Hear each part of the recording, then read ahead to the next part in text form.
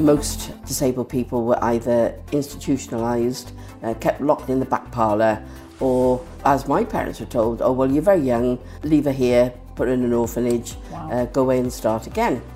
Luckily for me, my parents didn't do that, and with the extended family support, they encouraged me to be as independent as possible. And given my circumstance, and I don't have any arms and legs, that was a brave thing to do. Welcome to the Brave, Bold, Brilliant podcast. I am here today with the wonderful Rosaleen Moriarty-Simmonds, OBE. Did I get it right, Rosie? You did indeed. Well done. Otherwise known as Rosie. So it is actually going to be a lot easier for me to call you Rosie than... That's fine. That's fine. Well, listen, I am so delighted that we've managed to get this in the diary. Thank you so much. My pleasure. It's going to be very interesting. It is. And we're here in your wonderful home, which was incredibly spacious and well adapted. So, Rosie, you have got a huge amount going on. I was reading your bio. So not only are you, fantastic businesswoman, lifetime equality campaigner, prolific volunteer, charitable worker, author, actor, media presenter, inspirational speaker, and an artist with your mouth and foot painting artist. So, my gosh, you've got a lot going on. That's probably why I'm an insomniac. Yeah. Got too much going on. Absolutely. But listen, Rosie, honestly, I'm so really privileged to be able to talk to you. It does mean a lot to me. And we met a couple of months ago at the Cardiff Business Club, didn't we? We did. And I was doing a keynote speech and you were in the audience and you asked me a fabulous question, which we'll touch on later on if that's okay. Mm-hmm. But before we do, can you just tell us a little bit about your background, Rosie, and then we'll dig in from there? Okay. Well, I'll try and do it in 5 minutes, but we could probably have 5 days in reality. I was born in Cardiff, made in Cardiff, born in Cardiff, to Irish parents. They, came over here looking for work, like many people did. Obviously, they did not know that they were going to have a disabled child. Scans and things like that weren't available back in 1960. So I had wonderful parents. They were very young. My mother was only 18 and my dad only 20 when I was born. But we also had great grandparents. And I think that made the difference because most disabled people were either institutionalised, kept locked in the back parlour, or, as my parents were told, oh, well, you're very young, leave her here, put her in an orphanage, go away and start again. Luckily for me, my parents didn't do that, and with the extended family support, they encouraged me to be as independent as possible. And given my circumstance, I don't have any arms and legs, that was a brave thing to do, really. So everything that the family did, I was involved in that as well. And then, as I say, encouraged to, my first train journey on my own, for example, I can remember, we didn't have mobile phones either. So my mum sort of said, for goodness sake, find a phone and ring me when you get to your destination. And then I sort of travelled in a guard's van, got to my destination, scrabbled for a phone and found it and rang her. So that kind of gives you a little bit of an essence of how I've got to where I am today, I guess. But the education side was far more difficult. So I had a good, positive family, but then although I started school when I was about 4.5, the school that I went to was more like a babysitting service rather than, there was no expectation of you. You didn't come away with qualifications or anything like that. So that kind of held me back a bit. Plus, spending quite a few years on and off between the age of, 6 months I had my first operation, and the last one was when I was about 13, 14. And so not having a good education wouldn't set you up very well for the future. And that was a huge concern for my parents. So they kept fighting for me to have a decent one. And it wasn't until when I was about 12, 13, at 11, in the school that I attended, almost as a Mickey take, I think, they did the 11 plus. But it backfired on the school because 6 of us passed. So, that's something to be, it was quite an important message, I think, out there to, don't write people, don't write anybody off, really. And certainly out of the 6, 2 of us were electric-powered wheelchair users. So the other 4 instantly went to the school, the comprehensive school next door, but 2 of us couldn't. And then headmasters changed, and I suppose if anybody has ever done a real good deed for me, it was him, Mr. Crabbe. And he had our parents in and said, are you pleased with the education your daughters are getting? Naturally, our parents said no. And he basically pulled all sorts of strings and got us into a school called Florence Trelaw School. It's now changed to Trelaws, but you have the girls' end and the boys' end. And after one term there, I came home speaking the Queen's English, very, very proud, which delighted my mother. And it was an absolute turning point because I was only there for about 3.5 years. But in that 3.5 years, academically, I caught up to my non-disabled peers. And that was really a huge, important time in my life and enabled me then to go on. I went to Coventry, to a college in Coventry, again for disabled people, and did some more GCSEs and a business studies course. And then I wanted to come back to Cardiff, and there was a college of further and higher education. I attended that for a couple of years, and that was kind of took you to about the equivalent of three or four A levels. And then a lecturer there again put a UCAS form in front of me and said, I think you need to go to university. And I just laughed because I thought, absolutely no, I'm not university fodder. That I don't think that would be for me. And he said, absolutely. He says, but for God's sake, don't do business studies. Not that I'd done bad in it, but it wasn't floating my boat. It wasn't interesting enough. And he said, what are you interested in? And I said, people. I love people. I love watching people. I love the way the group dynamics. He said, well, you need to do psychology. And I'm not embarrassed to say I had to go and look up what the word meant. Many times people have said things to me and I've stored it in my brain and had to go research it at a later stage to fully understand what it means. I thought, this might be interesting. So I'll try and keep it short. But basically, I didn't really want to go and live away again. And that would have been very difficult to sort of study and live away and try and find a group of care support to help you. So there were 2 universities that I applied for. One, it wasn't that they didn't accept me, but the interview was one lecturer sat on the corner of a table saying, well, the building's split level really, so I don't think it's going to be any good for you to come here. And then Cardiff University was totally different. It was like applying for a job with NASA because there were about 6 of them on a panel. and then they, the dean and the head of the student union, the head of psychology and all the rest of it. Quite a long interview. A lot of it was about the practicality. So it wasn't an interview to see if you could go there. That was more subliminal, but it was more, okay, well, we'd like you to come here, but how could we do this? And it was a huge learning curve for them and a huge for me, because again, I've done lots of firsts, which is a bit bizarre, but the way I look on doing something as the first disabled person to do it is that if I can succeed in it, then the doors should be open for other disabled people as well.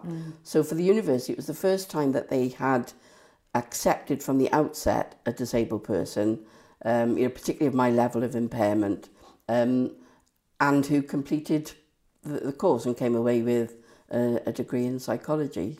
Wow. So then the battle to get a job.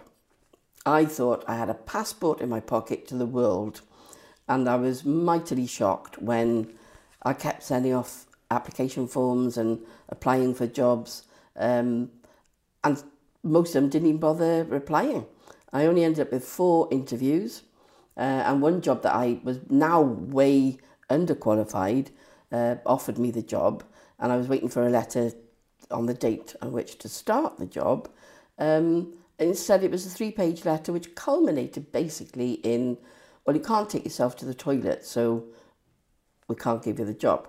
Now, this had all been addressed at the interview, plus it was in a hospital. So if you couldn't find somewhere in a hospital to sorry, you might want to take that word out. No, all swearing is welcome. If you can't find somewhere in a hospital, somebody in a hospital to assist you to the loo, but that had all been sorted out anyway. So that was very frustrating, very upsetting, very annoying. And what have I done all these qualifications for if nobody wants to give me a job? But it was all pre-legislation. So, oops, accidentally or otherwise, your application form could fall in the bin. So then I tried a different tactic, and I wrote back to many of the other people who hadn't bothered replying, and a load of new ones. So 250 job applications later, at the later stage, offering to work for them for 1 month for no pay. And if they felt that I was good enough to do the job, then they needed to give me the job. So I think the civil service were the only ones who were impressed with that. And that's where I got my first paid job. Fantastic. So we're going to come on to the second half in a bit, Rosie, but there's loads in here. And as you're talking, I'm thinking, oh my gosh, I'm just so curious to kind of understand the world from your perspective, So when you were getting all of those rejections and it was like, no, thanks very much. And there must have been this feeling of sort of it being unfair and unjust and so frustrating, as you said. Absolutely. How did you keep your mental kind of positivity during that time? Because there's probably lots of people that would fall, able-bodied or not able-bodied, would fall into really quite a dark place with that constant sort of, being knocked back. But how did you deal with it, do you think, mentally? Obviously, there were the tears and the tantrums and the why me and woe is me and it's not fair and all of those emotions, and anger as well. But I think, anger is a good thing if you turn it into a positive thing. So the anger is, well, I'm not going to let this beat me. I've always been a very determined person. I'd always been encouraged by my family to be determined and independent. And so it kind of drove me. Yeah, there were days where I thought, why am I bothering to write this letter? Because I know it's going to be thrown in the bin anyway. But then at the same time, I'm going to write this letter because I'm going to get a job. Somebody's going to have to wake up one day and realise that, okay, you might be a quite severely impaired person, but let's give you a go. Let's give you that chance. So I think it was the drive and the determination and the fact that I'd spent all those years working really, really hard. Twice as hard as anybody else. If most people write an essay, they write their notes. They may or not bother. They may type their essay up or write it. Well, I had to type mine up. So, and it with 2 sticks, like drumsticks back in the day. It didn't have, Siri and all the beautiful gadgets and gizmos that we've got now. And I've got voice-activated software on my computer. If I had that then, I would have come away with the first. Yeah, I've no doubt. But it was very demoralising. But I was also, determined that that somebody would give me a job, and finally I did get one. Yeah, and it sounds like your parents and your family were a real kind of strength of and behind you 100% of the way. And can we talk about your mum and dad, because you said they were very young as young parents. Yeah. And I think a lot of people that may be listening or watching, because you're watching it on YouTube as well, not a lot of people don't understand about thalidomide and kind of what happened back then. So are you okay to maybe just educate a little bit as well? Because I think it is really important that we understand that, because that was the situation then, but it could be a different scenario in today's world as well, right? With drugs and etc. So could you just explain a little bit about that? And then we can maybe touch on how your parents stayed so strong and your memories of them as young parents as well. Okay. So the drug thalidomide was originated in Germany by a company called Chemie Grunenthal, a family-run business who had been providing penicillin for the war effort for the German side of it.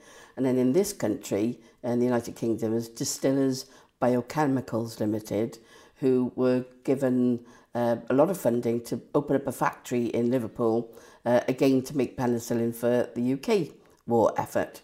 And then in 1950, 1958, in April 1958, the same business in this country was given the license by the government. So there was no having to apply for it or anything like that. They were literally given the license to produce thalidomide in the United Kingdom. It was produced in lots of different names, so Valgrain and Distaval, as well as thalidomide, and was supplied in at least 17 different countries, but under 11 names and continents rather, not just, so throughout Europe, India, America, although the Americans didn't believe that it got into America, the Food and Drugs Administration did stop it, but not before some people had already been affected. And of course you still had, from Canada and America and other countries, people based in Germany. So somebody might have conceived, then taken the drug, but the child was born in another country. But basically, the drug, if taken within the first 3 months of conception, at whatever stage the fetus was at the time the tablets were taken, everything stopped growing. So it's not just our arms and legs, which the majority of people would know from press cuttings and documentaries. It's all our internal organs as well. So, and some of our thalidomide impaired family, they may have their arms and legs, but their internal organs were affected, even worse. So, but after the fetus had completely developed, if it was taken sort of after 3 or 4 months, it didn't seem to have an effect. So it's whilst everything was developing. And in this country, it wasn't the drug wasn't taken off the market until December 1961. Wow. Yeah. Now, my sister, Deborah, is only 16 months between us, so she was conceived and my mother could have been prescribed the drug again. That didn't happen to my knowledge, but we do have some sets of twins who were affected. So yeah, the drug, and ever since then, scientists have tried to find another use for the drug, for cancer treatment and all sorts. And whilst it may give, some cancer patients a few extra months, it's never going to cure cancer. People were also misled in the late 80s, early 90s to believe that it cured leprosy, but it didn't, because literally thalidomide is a sleeping tablet. It's just a sedative at the end of the day. And so it's not going to cure anything. It's just going to give somebody a better night's sleep. And we all know that if we have a good night's sleep, we feel better for it the next day. So that's the drug itself. As I say, scientists have kept trying to find, a better version of it or thing. And it's all because it's lucrative. Yeah. Any pharmaceutical industry, they're making billions. And even still, because thalidomide was relicensed for multiple myeloma, they could charge what they like for it. But when it wasn't licensed, they had to give it free to named patients. And I would rather it be available to those who need it, but not for anybody to have to pay for it. I mean, a massive controversy at the time, and this is before I was born in the early 70s, so my partner is similar sort of age to you, so he was around that time as well, sort of born early 60s or whatever. And but yeah, it's quite horrifying looking back. You just think, my God, how could this have been allowed to happen? Yeah. And nobody knew. I mean, I was my mum was in hospital one of her medical visits while she was having my sister Debbie, and the professor, because it was such a strange thing and controversy. Well, nobody knew about the controversy then, but she was then under a professor, and he came along with the Lancet, the medical journal, and said, were you prescribed any form of drugs when you were carrying Rosaleen? He would have said then.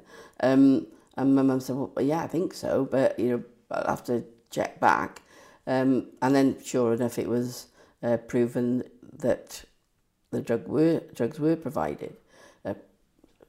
prescribed. Yeah.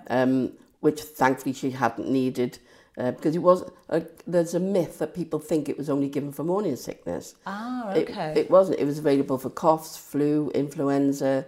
In Germany, it was available over the counter in those forms. Is that right? And I believe in this country. Wow. I never And then knew that. also, if people had post-operative pain, it would be given to give them a good night's sleep. So sometimes it was prescribed to the husband or the male partner, and like we would say, oh God, it's a terrible headache. We've got anything in the cupboard? We help ourselves to paracetamol. That would have been something similar with thalidomide, and so they were then, faced with a disabled child, and the mother hadn't been prescribed it, but the father had. Gosh, I mean, I'm being educated as well as you're talking, because I always thought, like you said, that, it was for morning sickness, it was prescribed to pregnant mums, but no, gosh. Yeah, a lot of people believe that, but it's not the case. Wow. And then in the 80s, like I say, they thought it would cure leprosy, but it wasn't. Then other companies have tried to synthesize the drug. I'm not a scientist, but tried to make cousins of it. So tried to take the jackal out of it and leave the hide. Right. But it's kind of a bit like mercury, just seems to come back together. And so basically, if it has to be prescribed, and if it has to be prescribed to somebody of childbearing age, then they would have to take 2 or 3 forms of contraception, and perhaps only have a week's supply. And appreciate that if they do get pregnant, what the consequences will be. Wow. Because it will, it would happen. Yeah. It did, in Brazil, because for leprosy it was prescribed a lot, or given to women. And of course, if you come from the Amazon jungle and you're not literate, and you look on the package, and even though they would have been allegedly verbally told, it's a silhouette of a pregnant woman with a bit like the no smoking sign, circle and a line through it. Well, by the time that had been taken back to the village and shared, it was, this is a contraceptive. For those who knew what the consequences would be, again, because of their abject poverty, something most of us and most of the listeners wouldn't be able to comprehend, some of the women did it on purpose to have a disabled child so that they could go begging with that child. Yeah. It's a dangerous drug. Absolutely. And obviously, well, you're a mum yourself now with your lovely son, James. Yeah. Who's 28, you were saying? He'll be 28 this week. Unless you don't want to time lapse it, it'll be almost 28. And what was it like for you becoming a mum yourself? Gosh. I mean, again, a lot of our group, when we were born, we were written off, like most disabled people. You're not going to be able to, you're not going to have a life, you're not going to be able to work, you're not going to be educated, you're not going to have a family, you're not going to have children, and our group has literally gone on to prove absolutely everybody completely wrong. And we have amongst us more children than there were thalidomide children. So, again, I didn't know if I could conceive. It was brilliant that we did. Carrying James was quite interesting, literally, because you sat in a chair, you got a big bump out there. I don't think I've got rid of it yet, but I mean, I blossomed. I had a huge mane of hair, my skin was gorgeous, and the consultant that I was under, he kept saying, I think you should have a natural birth. And I said, seriously? I said, the only 2 women that I know in my situation who've had children both had cesareans. I really, really would be happy if you knocked me out and hand me a nice clean pink baby, thank you very much. Yeah. And he said, no, I'm sure, Anyway, I won't bore you with all of the details, but my waters broke on a Wednesday morning and James was finally born the following Thursday night. So it was quite a labour, which then had to be induced and then finally culminated in an emergency cesarean. But I remember, being wheeled from somewhere in the bed and bumped on the thing, and I kind of woke up a bit and said, have I had my baby? And they said, yes, you've had a little boy. I went, oh, James. And sunk back out again because we agreed on the name. But they could have told me I'd had a hippopotamus. I would have been equally as happy. But he was a great kid, and Steve and I did good job of bringing him up, and physically changing nappies was entertaining, feeding. The only thing I couldn't do at all was to bath him, but I could supervise it and organise it. I avoided the nappy changes as much as I could because I didn't really enjoy being in that close proximity. No. And little boys, when you... Well, they spray everywhere. Exactly. I'm about to say, you wouldn't thank me for this, James, but you take the nappy off and you get an earful. But, oh my word! I mean, it almost sort of went full circle, for you from sort of your birth to then the birth of James. Yeah. It somehow has a sort of a symmetry around it that's just incredibly. I mean, sadly, my mother wasn't with us. We lost Mum when she was only 49. She had a heart attack, and that was heartbreaking and very, very hard. My dad's still with us, and he's 83. And his proudest moment is telling everybody that he was the first one to give James a bottle. I had already decided in advance that I wouldn't breastfeed, that I would bottle feed for practical purposes. Sure. To sort of, have to whip your breast out in public with somebody else holding the child on you'd have had an audience. Well, you would. Before you realised it. So no, let's stick with the bottle. The bottle instead. Oh, fantastic. Well, listen, I mean, thank you for sharing those early years. Let's talk about some of the things that you've done sort of since getting into that world of work and the impact you're making now, because the podcast is called Brave, Bold, Brilliant, and honestly, it couldn't be a title that's more fitting than something for you, Rosie. Seriously, I mean, it really is. So you talked about that first role in the civil service. Yeah. What was that job, and then what have you done since in the world of work? Because you've done a huge amount of consultancy, haven't you, to help businesses and individuals. So just talk us around about the business side of it for a while. So when I got the job, and it was nothing related to psychology, I thought, I'll do it for 2 years, get a bit of work experience under my belt, and then go off. But the problem is, when you're used to having a wage come in, and with a degree, I'd gone in at middle management, so you fast-tracked straight to middle management. It was the biggest shock of my life, suddenly deciding that you're in this huge, but you're in this huge open plan office. You're a manager of people who are 2, maybe 3 times your age, and people are people, and they come in all personalities, and here you are having to sort of perhaps give a report to somebody who is perhaps 3 or 4 years older than you, or a report to somebody who is in their late 50s, early 60s. And that was difficult. I mean, I'm good with people, but that was a huge, huge learning curve. So you start off, it was in Company's House, and you started off in the post room, which is a great place to learn the whole dynamics of an organisation. If you start at the bottom and work your way up, that's a good thing, at whatever level you are even, because you get to learn all the different departments and things. And then it was I was only there for a while because it was more or less, we want to give you the job. This is the only place we can put you at the moment because the vacancy for the place we have in mind hasn't become available yet.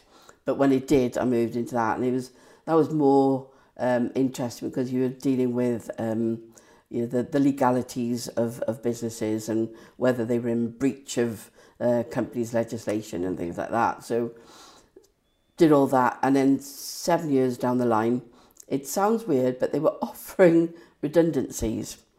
And by now I'd really got interested in the disability equality training side of things. So I'm, days off, would perhaps join a couple of other disabled people to deliver workshops. And again, there was a lot of campaigning in the early 90s because there were 15 attempts to get the disability discrimination legislation through Parliament. And there's a long process, but one of the things is that it gets talked out of time, and then it has to go all the way back to the beginning and start all over again. So that's what had happened quite a lot. So it was great going up to London and on marches, and at that stage I was also doing a bit of interviewing for radio and the press. So it was really good to be kind of involved, but doing something a bit more nitty-gritty with it as well. And then I say the disability equality training, And I suddenly thought, you know, I'm really, really grateful that I got the job at Companies House, eternally to, you know, the people who made the decisions. But I need to do something far more interesting, and I need to do something that I'm passionate about. So that's when I made the decision and was granted the redundancy package, which helped me to get a computer and a couple of other bits and bobs. And I'd already started delivering disability quality training, but now I could do it far more often. So perhaps, you know, 2 or 3 times a week doing an all-day workshop is quite tiring, but absolutely, you know, one day you could be, you know, with government officials.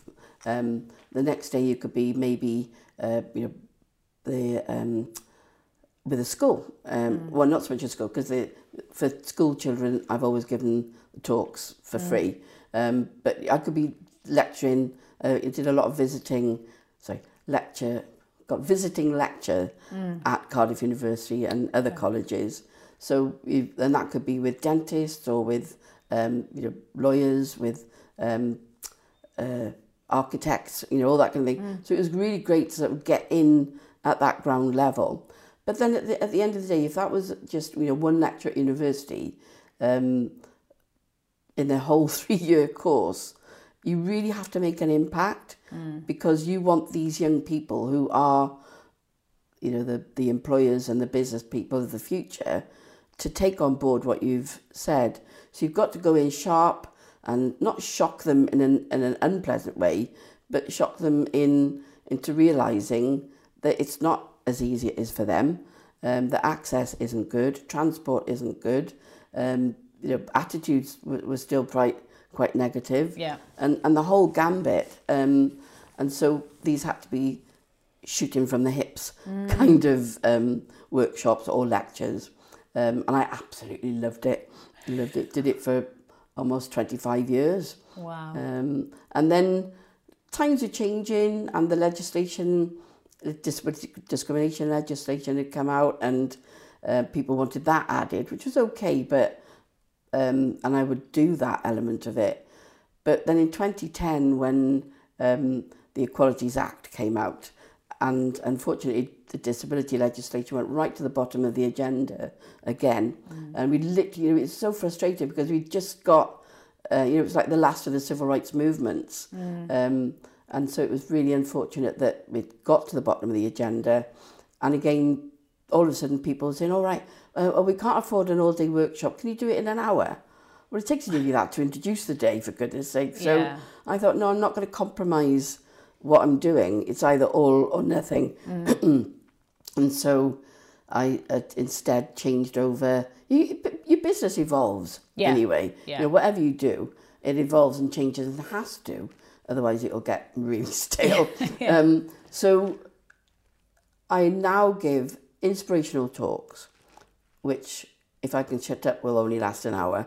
And then, you know, obviously there's questions. I love it when you get asked the question and answer session after. And in 2012, I was accepted to be a mouth painting artist. It's a world-renowned cooperative of artists who can only paint with our feet or our mouth. I'm a mouth painter. I'd always loved art, right from school. And a friend of mine who was quite high up in the mouth and foot painting artist for years had been nagging me to put a portfolio in, because he was at the boys' school at Trelawn's College and I was at the girls' school, but we knew each other because we were both thalidomide impaired. Majority of us, you know, a good significant number of us known each other since we were babies. And finally I thought, you know what, now is the time. I need to do something, you know, a bit more relaxing on the painting side, but still go out and give the talks, still do voluntary work and campaigning, and it all comes into a nice little bowl, really. And you know, it's different. Each day is different. Yeah, it's fantastic. And actually, this is one of your wonderful paintings here. If anyone can see, this is a beautiful cushion, which you've painted this, and then you've had it printed on. Yeah, well, it was a 90 centimetre by 90 centimetre silk painting originally. Wow. So nice. And it was one of the ones that, unfortunately, the mouth and foot painting artists didn't publish. But when you think, you know, if you're lucky enough to get an image reproduced by them into cards or wrapping paper, there are thousands and thousands for them to choose from. I bet. And I've been really lucky that I've had 7 images published or reproduced in 17 different countries since. Although I got the acceptance letter in 2012, you don't start getting paid until March 2013, because obviously you've got to put enough paintings in to justify that. Yeah. So now you get a monthly retainer for painting, which is brilliant. Fantastic. So what I'm hearing here, Rosie, is multiple streams of income. Oh, hell yeah. lots of great things that you're really incredibly passionate. I mean, you're very values driven, aren't you? You know, you've got a strong purpose to wanting to make the world a better place for other people as well, as well as you know, for you to enjoy your life along the way, right? That's so important. Absolutely. And you know, when you decided to write the book, so your book, 4 Fingers and 13 Toes. Tell it as it is. It was published first in 2007, June 2007, then republished in 2009. Yeah. So what was the catalyst for you writing the book? Okay. Again, it was my mum. You're sitting there, you're sitting around the table having a laugh, and you recount stories. Or we were both very concerned that the story about thalidomide needed to be told. And, for years and years, she kept saying, you really should write a book. You really should put this in writing, didn't I? I think, I've got time. But then when I was at university, when I did it, you did your main subject, but then you had to do one added on subject, something, it could be kind of related, but needs to be different enough. So I studied sociology of law. And instead of sitting an exam for that, you could do an extended essay. So I did an essay all about thalidomide and the history of it, and it was so cathartic because I learnt things that I didn't know about. I mean, my parents could tell me the answer, what they knew, and when James was little, I was able to explain to him, what was relevant for him at that age, because quite often he would get asked by older kids, why did your mum only got 2 fingers in there? Yeah. And I don't know, because he didn't care, because it didn't matter to him, because we were just mum and dad. Yes. And kids don't see it, but other kids did. So obviously we had to do, things, go into the school and talk to the kids about it, which was great. So I then thought, well, do you know what? Some of the parents had written books, some lawyers had written books, a number of journalists had written books, but there hadn't been a book actually written by a thalidomide impaired person at that stage, or certainly not one that hadn't been ghostwritten. So I decided to do one, and it was such hard work. On top of your business, on top of everything else you're doing, on top of bringing James up, I thought, at times I thought I'd gone mad, or I was mad. And it took 20 years, actually, from the time I started with just little notes and thoughts and memories and chatting to family, chatting to other people. And then it all finally comes together in that way you focus, and you kind of do it by chapters, but you don't really at that stage know where you're going to start. So my book actually starts with James's birth. Okay. And then I go back. So the first chapter is about my life story, and then the subsequent chapter is about the history of thalidomide. So it's not just an autobiography, and it's not just a history book. And that's where the difficulty came in publishing, because lots of publishers, again, it was, we're back to the applying for jobs syndrome. Doesn't quite fit into a neat little box. Yeah. It doesn't fit into a just history, and it doesn't fit into just autobiography. So the publisher come back and say, it's great, but sorry, we can't publish it. So in the end, I published it through Author House, self-publishing house, and it's still with them. But the first lot sold out straight away. But then an interesting thing happened, and I received a letter from a lady who turned out to be the doctor that delivered me. No. Yeah, and I couldn't believe it. And I sat on that letter for a couple of months. She put a telephone number in and all the rest of it, and I thought, I just didn't know whether this was, it's a terrible thing to say, a stranger wanting to kind of be involved or whether this person was genuine. And she didn't have any social media presence or anything like that, so it was very difficult to to get to the bottom of it. So I plucked up the courage this one day and said to Steve, you stay in the kitchen as well so you can take over just in case, you know.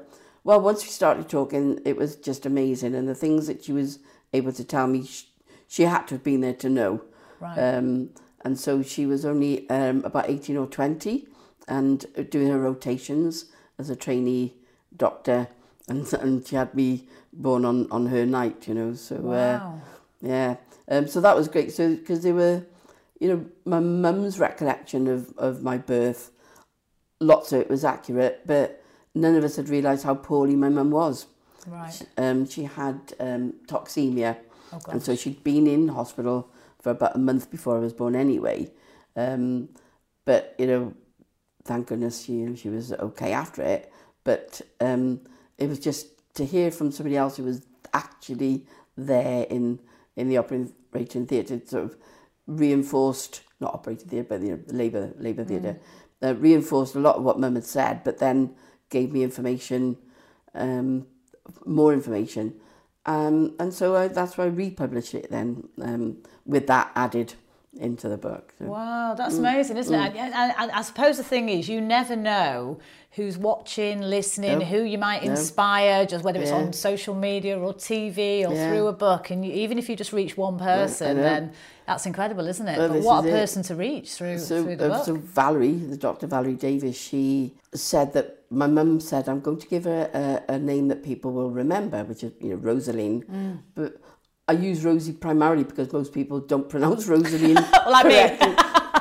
But, you know, they go Rosaleen, Rosaline, Rosalind. No, it's Rosaleen. You know, but anyway, but most people find Rosie easy, and I'm not worried about that. But in my paperwork, I would put Rosaleen. Yes. And she said, Dr. Valley said, I always remembered that name. She said, I followed your progress through newspaper cuttings and documentaries and things like that. And she said, for many years, I'd wanted to get in touch with you. And so when she finally did, that was, you know, a very interesting story, wasn't it? Yeah, very and special. What a special kind of, you know, moment for both of you, really. And incredible.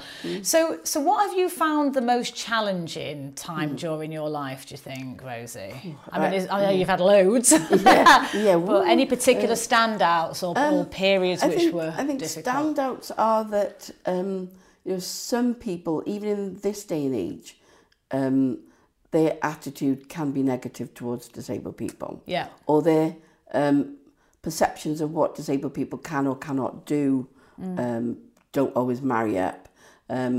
Or their understanding that, you know, they really should be employing a lot more disabled people than they are. Because if you do employ a disabled person, we come with skills that the non-disabled people don't have. Yeah. We have to be very organised. We have to be brutally honest. We are very loyal as well. And trying to get that across to employers, that was quite difficult because they go, yeah, you're going to say that, but it's not the case. But, for example, not in a million years would I have thrown a sickie because I woke up with a hangover. I would have gone in if I was dying. Yeah. But some people, younger people might, and still in this day and age, I mean, slightly different now that a lot of young people are on 0 hours contracts, and so they're not going to be loyal to an organisation. But if you do want to build up a rapport in a company that you're working for, or whatever it is you choose to do, you have to be honest, you have to be trustworthy, you have to be flexible, you have to work damn hard, but you need to be loyal to that organisation as well. Yeah. So attitudes, but access is, oh my goodness, where do I start? It's not just buildings, it's access to information, it's access to transport, public transport in particular, access to buildings. And I've even known people put steps in because they think it's prettier than a ramp. And you think, no, if you put a ramp in for a wheelchair user, I'm not saying that all disabled people are wheelchair users, But if you do put a ramp in, then it's great for parents with buggies. It's great for the delivery people because they can use the ramp as well. And only yesterday I was in town, and for a long time I've noticed that the automatic doors are the ones that the majority of people go through rather than the doors that they have to push by themselves. And so if all doors were automatic, that would be brilliant. If all buildings were accessible, that would be brilliant.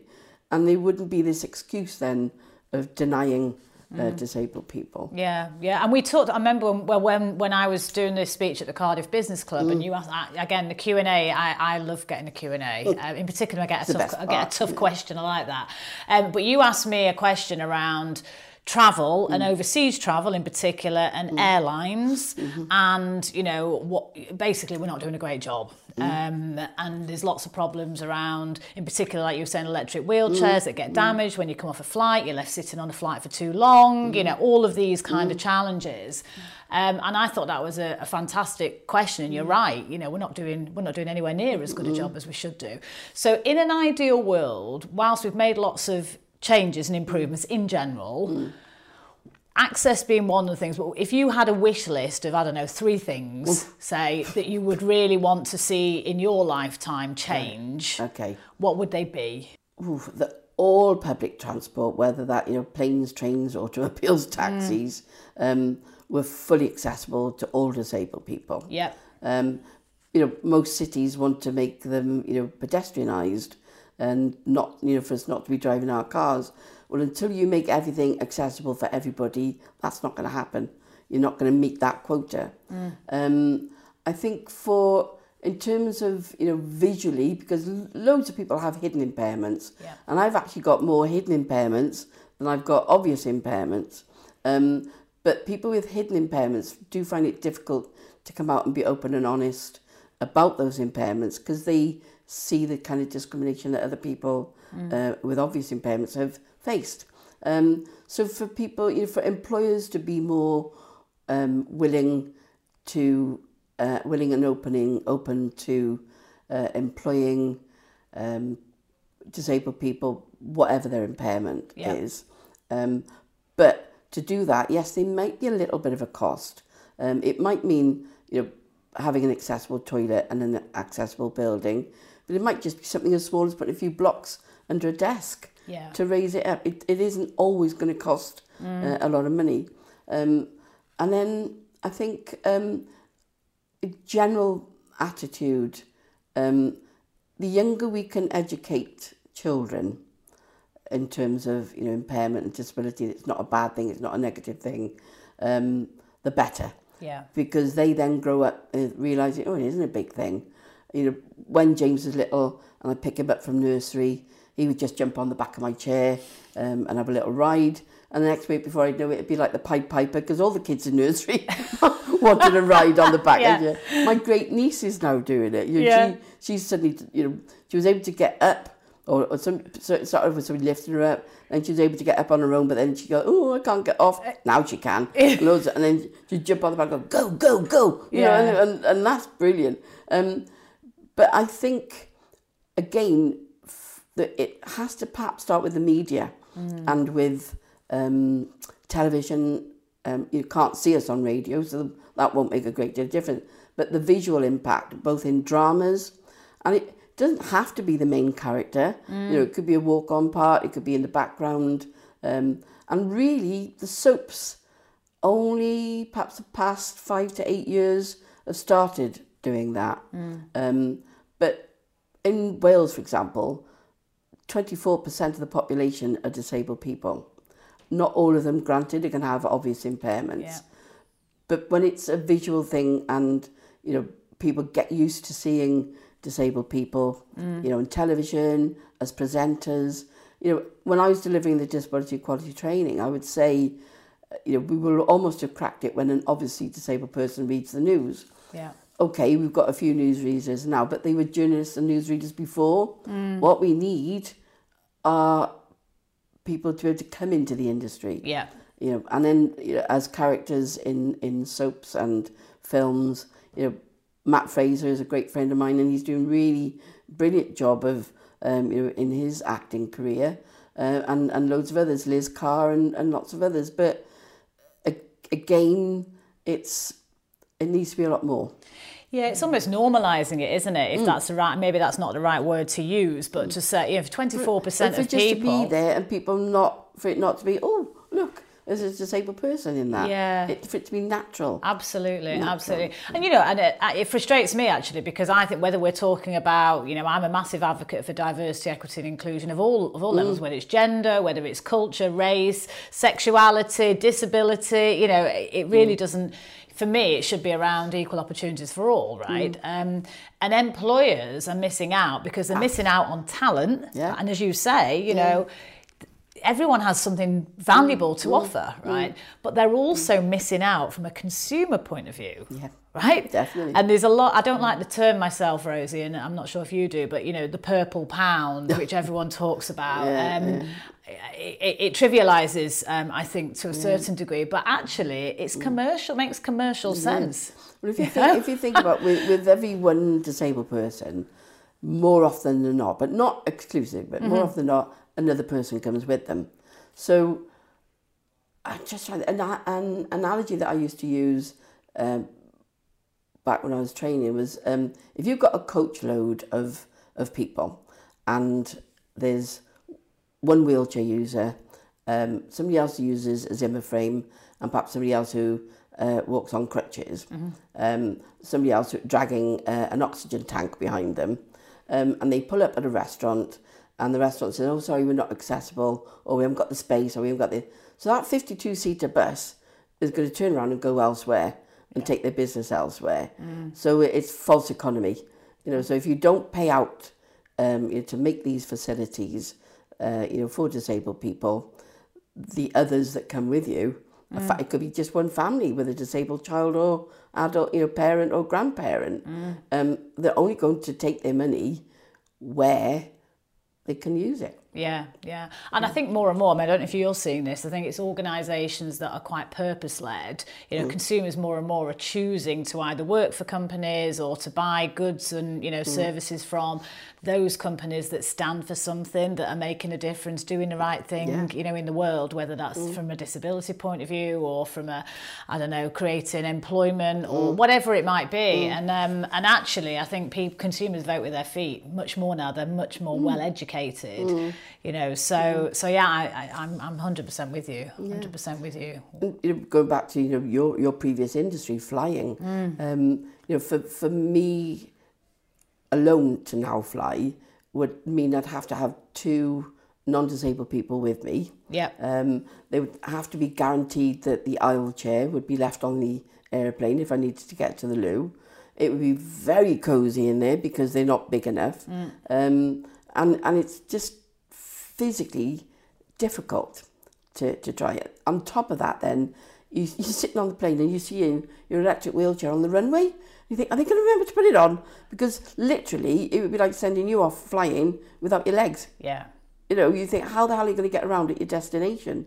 And but Steve and I quite often laugh when we think about some of the places that we've both gone. So my husband and I, both wheelchair users, and then James, a non-disabled person.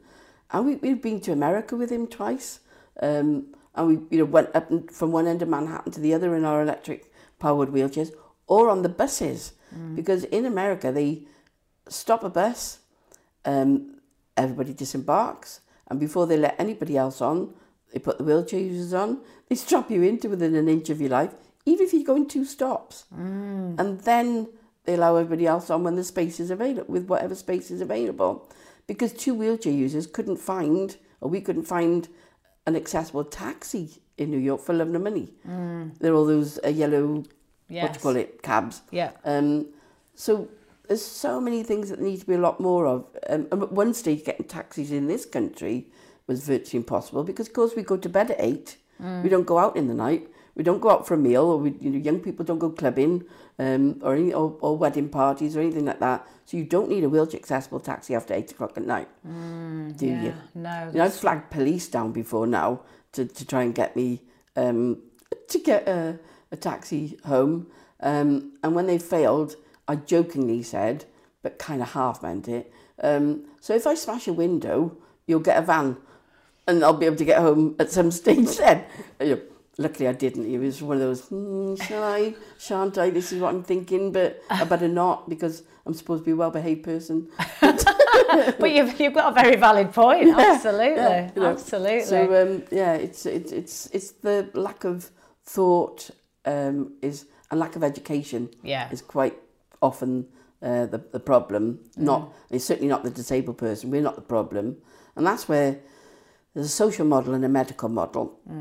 And the medical model is that you are a disabled person, you've got medical issues, and a bit like a jigsaw piece, we're going to fit you into society the way it is. Yeah. Whereas the social model of disability, and this is a whole day's training in 2 seconds now, the social model turns it completely on its head and says, no, it's society and the built environment and the attitude and everything else like that that's the problem. And unless you alter that, we won't be living in an accessible world. So the social model is to change society's attitude, change the environment and the procedures and everything, policies and procedures, so that everybody can enjoy an equal opportunity. Yeah, 100%. And like you were saying earlier, putting a ramp in to make a building accessible is not only good for someone who's in a wheelchair, it's great for mums, it's great for delivery guys, etc., or girls, so yeah, you're absolutely right. It's almost flipping it on its head, isn't it, actually, and not seeing this as a problem, but seeing it as an opportunity. Absolutely, that's exactly it. It's got to be reframed, hasn't it, in everyone's mind. So different mindset. Yeah, definitely. And it's great to be able to have conversations like this, to be honest, because the more that we can get the messages out, the better the world's going to be, isn't it? So before we kind of come, I could talk for hours and hours, but I think you're a good talker, so am I. As a competition. But I want to talk about your OBE. Oh, right. And I also want to talk about the High Sheriff as well. Right, so let's go with the OBE first, if that's all right. Came totally out the blue, had absolutely no idea, and a huge honour. And it was basically for my services to equality and rights for disabled people.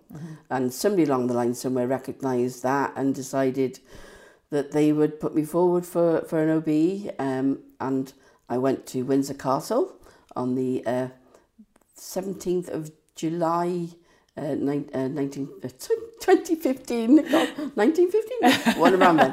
2015. And I was lucky enough that the Queen presented me with my OBE, and she was just amazing. She had the most beautiful blue eyes, peachy skin, and made you feel that you were the most important person in the room for that 30 seconds that you were there. I mean, any honour of that nature, apart from being a huge honour to you personally, it's a great way of opening doors. So it meant that I could go and do even more things for disabled people. I mean, I'm lucky, as you know, I have a voice and I'm not afraid to use it. And any opportunity that I can utilise to make positive change, then I will. I mentor a number of young disabled people, always there if they need a phone call or an email or a bit of information or advice, and that's really important to me as well. So, but having the OBE, then you are then approached by other people. Oh, would you be a patron of this, or would you be a trustee of that? And so, in that respect, it's been brilliant as well. It's really nice gong to have, but the fallout from that is that you can use it in a positive way. Yeah, amazing, huge honour. Which is really important. Yeah, were you nervous going to get your OBE? I was a bit. I've never ever been starstruck. I've been fortunate enough to have met really, some really famous and interesting people. I met Shirley Bassey in a Chinese restaurant in Monte Carlo, for God's sake. So it's crazy, isn't it? That's just one, interesting person, and another story for another day. But meeting the Queen was the only time that I was ever starstruck. And again, I'm not usually stuck for words, but when you're in the lineup, I was suddenly thinking, oh my God, what if she asked me a question and I completely dry up? And she did ask 3 or 4 questions, and fortunately I was able to answer them. But for a while after, I couldn't remember. My mind went blank. Because instantly my sisters and my dad and Steve and James came up and they went, what did she say to you? What did she say to you? I went, I don't know. I literally don't know. but I'll remember at some stage, and I did. But you know, what did she say to you? Oh well, it was mainly about sort of what she would obviously have set questions for certain things. So if you're a sports person, it'd be sports related. Yeah. So she knew it was for disability equality issues. So she asked me what I did, how long I've been doing it. And a couple of other questions. Amazing. But, yeah. So great chance to share with her as well. Yeah, that real private moment, just that brief, fleeting. Not that many people actually get to meet the monarch, and that close. As close as you and I are at the moment. Amazing. It's crazy. Yeah, absolutely. Well, huge congratulations, and very well deserved, of course. So let's talk about the High Sheriff now. I'm not sure, is this a Welsh thing, the High Sheriff, or is this...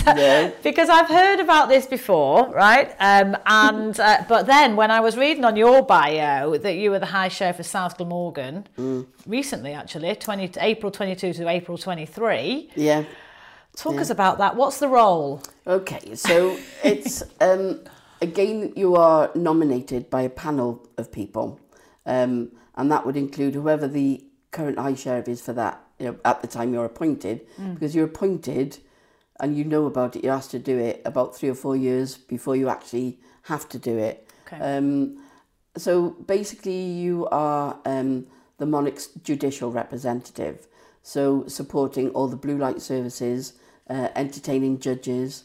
You can sit in court with the judges. It's obviously evolved over the years. I mean, way back, you were responsible for collecting taxes and hanging people, which sadly we're no longer responsible. That's a joke, by the way. Before you get lots of emails. But it's a fascinating role that you get to, for all faiths as well. You can support and be involved in and bring together all the different faiths. You can you visit lots of charities and organisations and give profile perhaps to those that are lesser known. You can give the High Sheriff Award Certificate, which was one of my favourite elements. And again, this country would literally fall apart if it wasn't for volunteers. And that could be people, growing vegetables and putting them in food packages and, giving them to people who are struggling to put a decent meal on the table. It could be, fire officers who, the biggest part of their work is educating. But yes, occasionally you do have to run into a burning building and save lives. So I managed to do that. With the ambulance service, again, they saved the life of somebody. So I was able to go along primarily to see who the people are that actually clean the ambulances. So the technicians who supply, put all the supplies into the ambulance and keep them clean are the unsung heroes. We don't get to hear about them.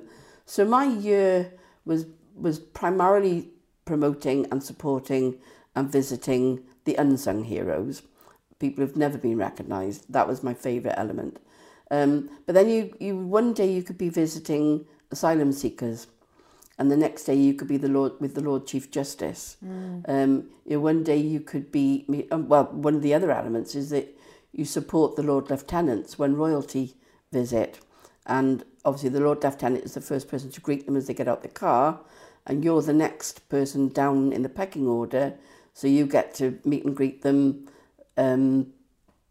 literally the handshake and the thing. And that was an interesting one. I thought, should I or shouldn't I? Should I put my hand out for it to be shaken, or should I just smile and all the rest of it? And I thought, no, I think the royals would shake my hand, and I can confirm that they did, all of them. And I met a number of the royal family throughout my year. But of course, the other element was that I got excited during my year knowing it was the Platinum Jubilee. Yeah. And I opened the garden party around the corner where we've got a housing association, and there were a lot of older people there, so we had a party over there, and they asked me to open it in all my uniform and everything. But also, sorry, I forgot what I was going to say then. I was talking about the The Jubilee opening, yes. And the Queen passed away. Yes. So you had the proclamation. Now, in the 4 main cities, so like London, Edinburgh, Belfast and Cardiff, you don't, as the High Sheriff, read the proclamation in the county, but in every other county, in the 55 counties in England and Wales that have a High Sheriff, and it changes every 12 months. And so I just happened to be a High Sheriff on the year that the Queen passed, and then we had the King, his first visit to Cardiff as well. So it was fascinating. The whole thing, absolutely fascinating. And I got involved in over 200 events, so it was exhausting. Wow! Yeah. But you know, and you only ever get to do it once. So as the first born and obviously disabled person, that was really interesting. So during the proclamation, it was beamed all around the world, and so in terms of for disabled people, I had hundreds of emails and inbox messages on my social media and everything saying, "Wow, it was fantastic to see an obviously disabled person in that kind of role, as a role model." And I don't use that sentence about myself comfortably because I don't necessarily see myself as a role model, but I see myself as a person who likes to make change, for disabled people. So you've got a platform like that.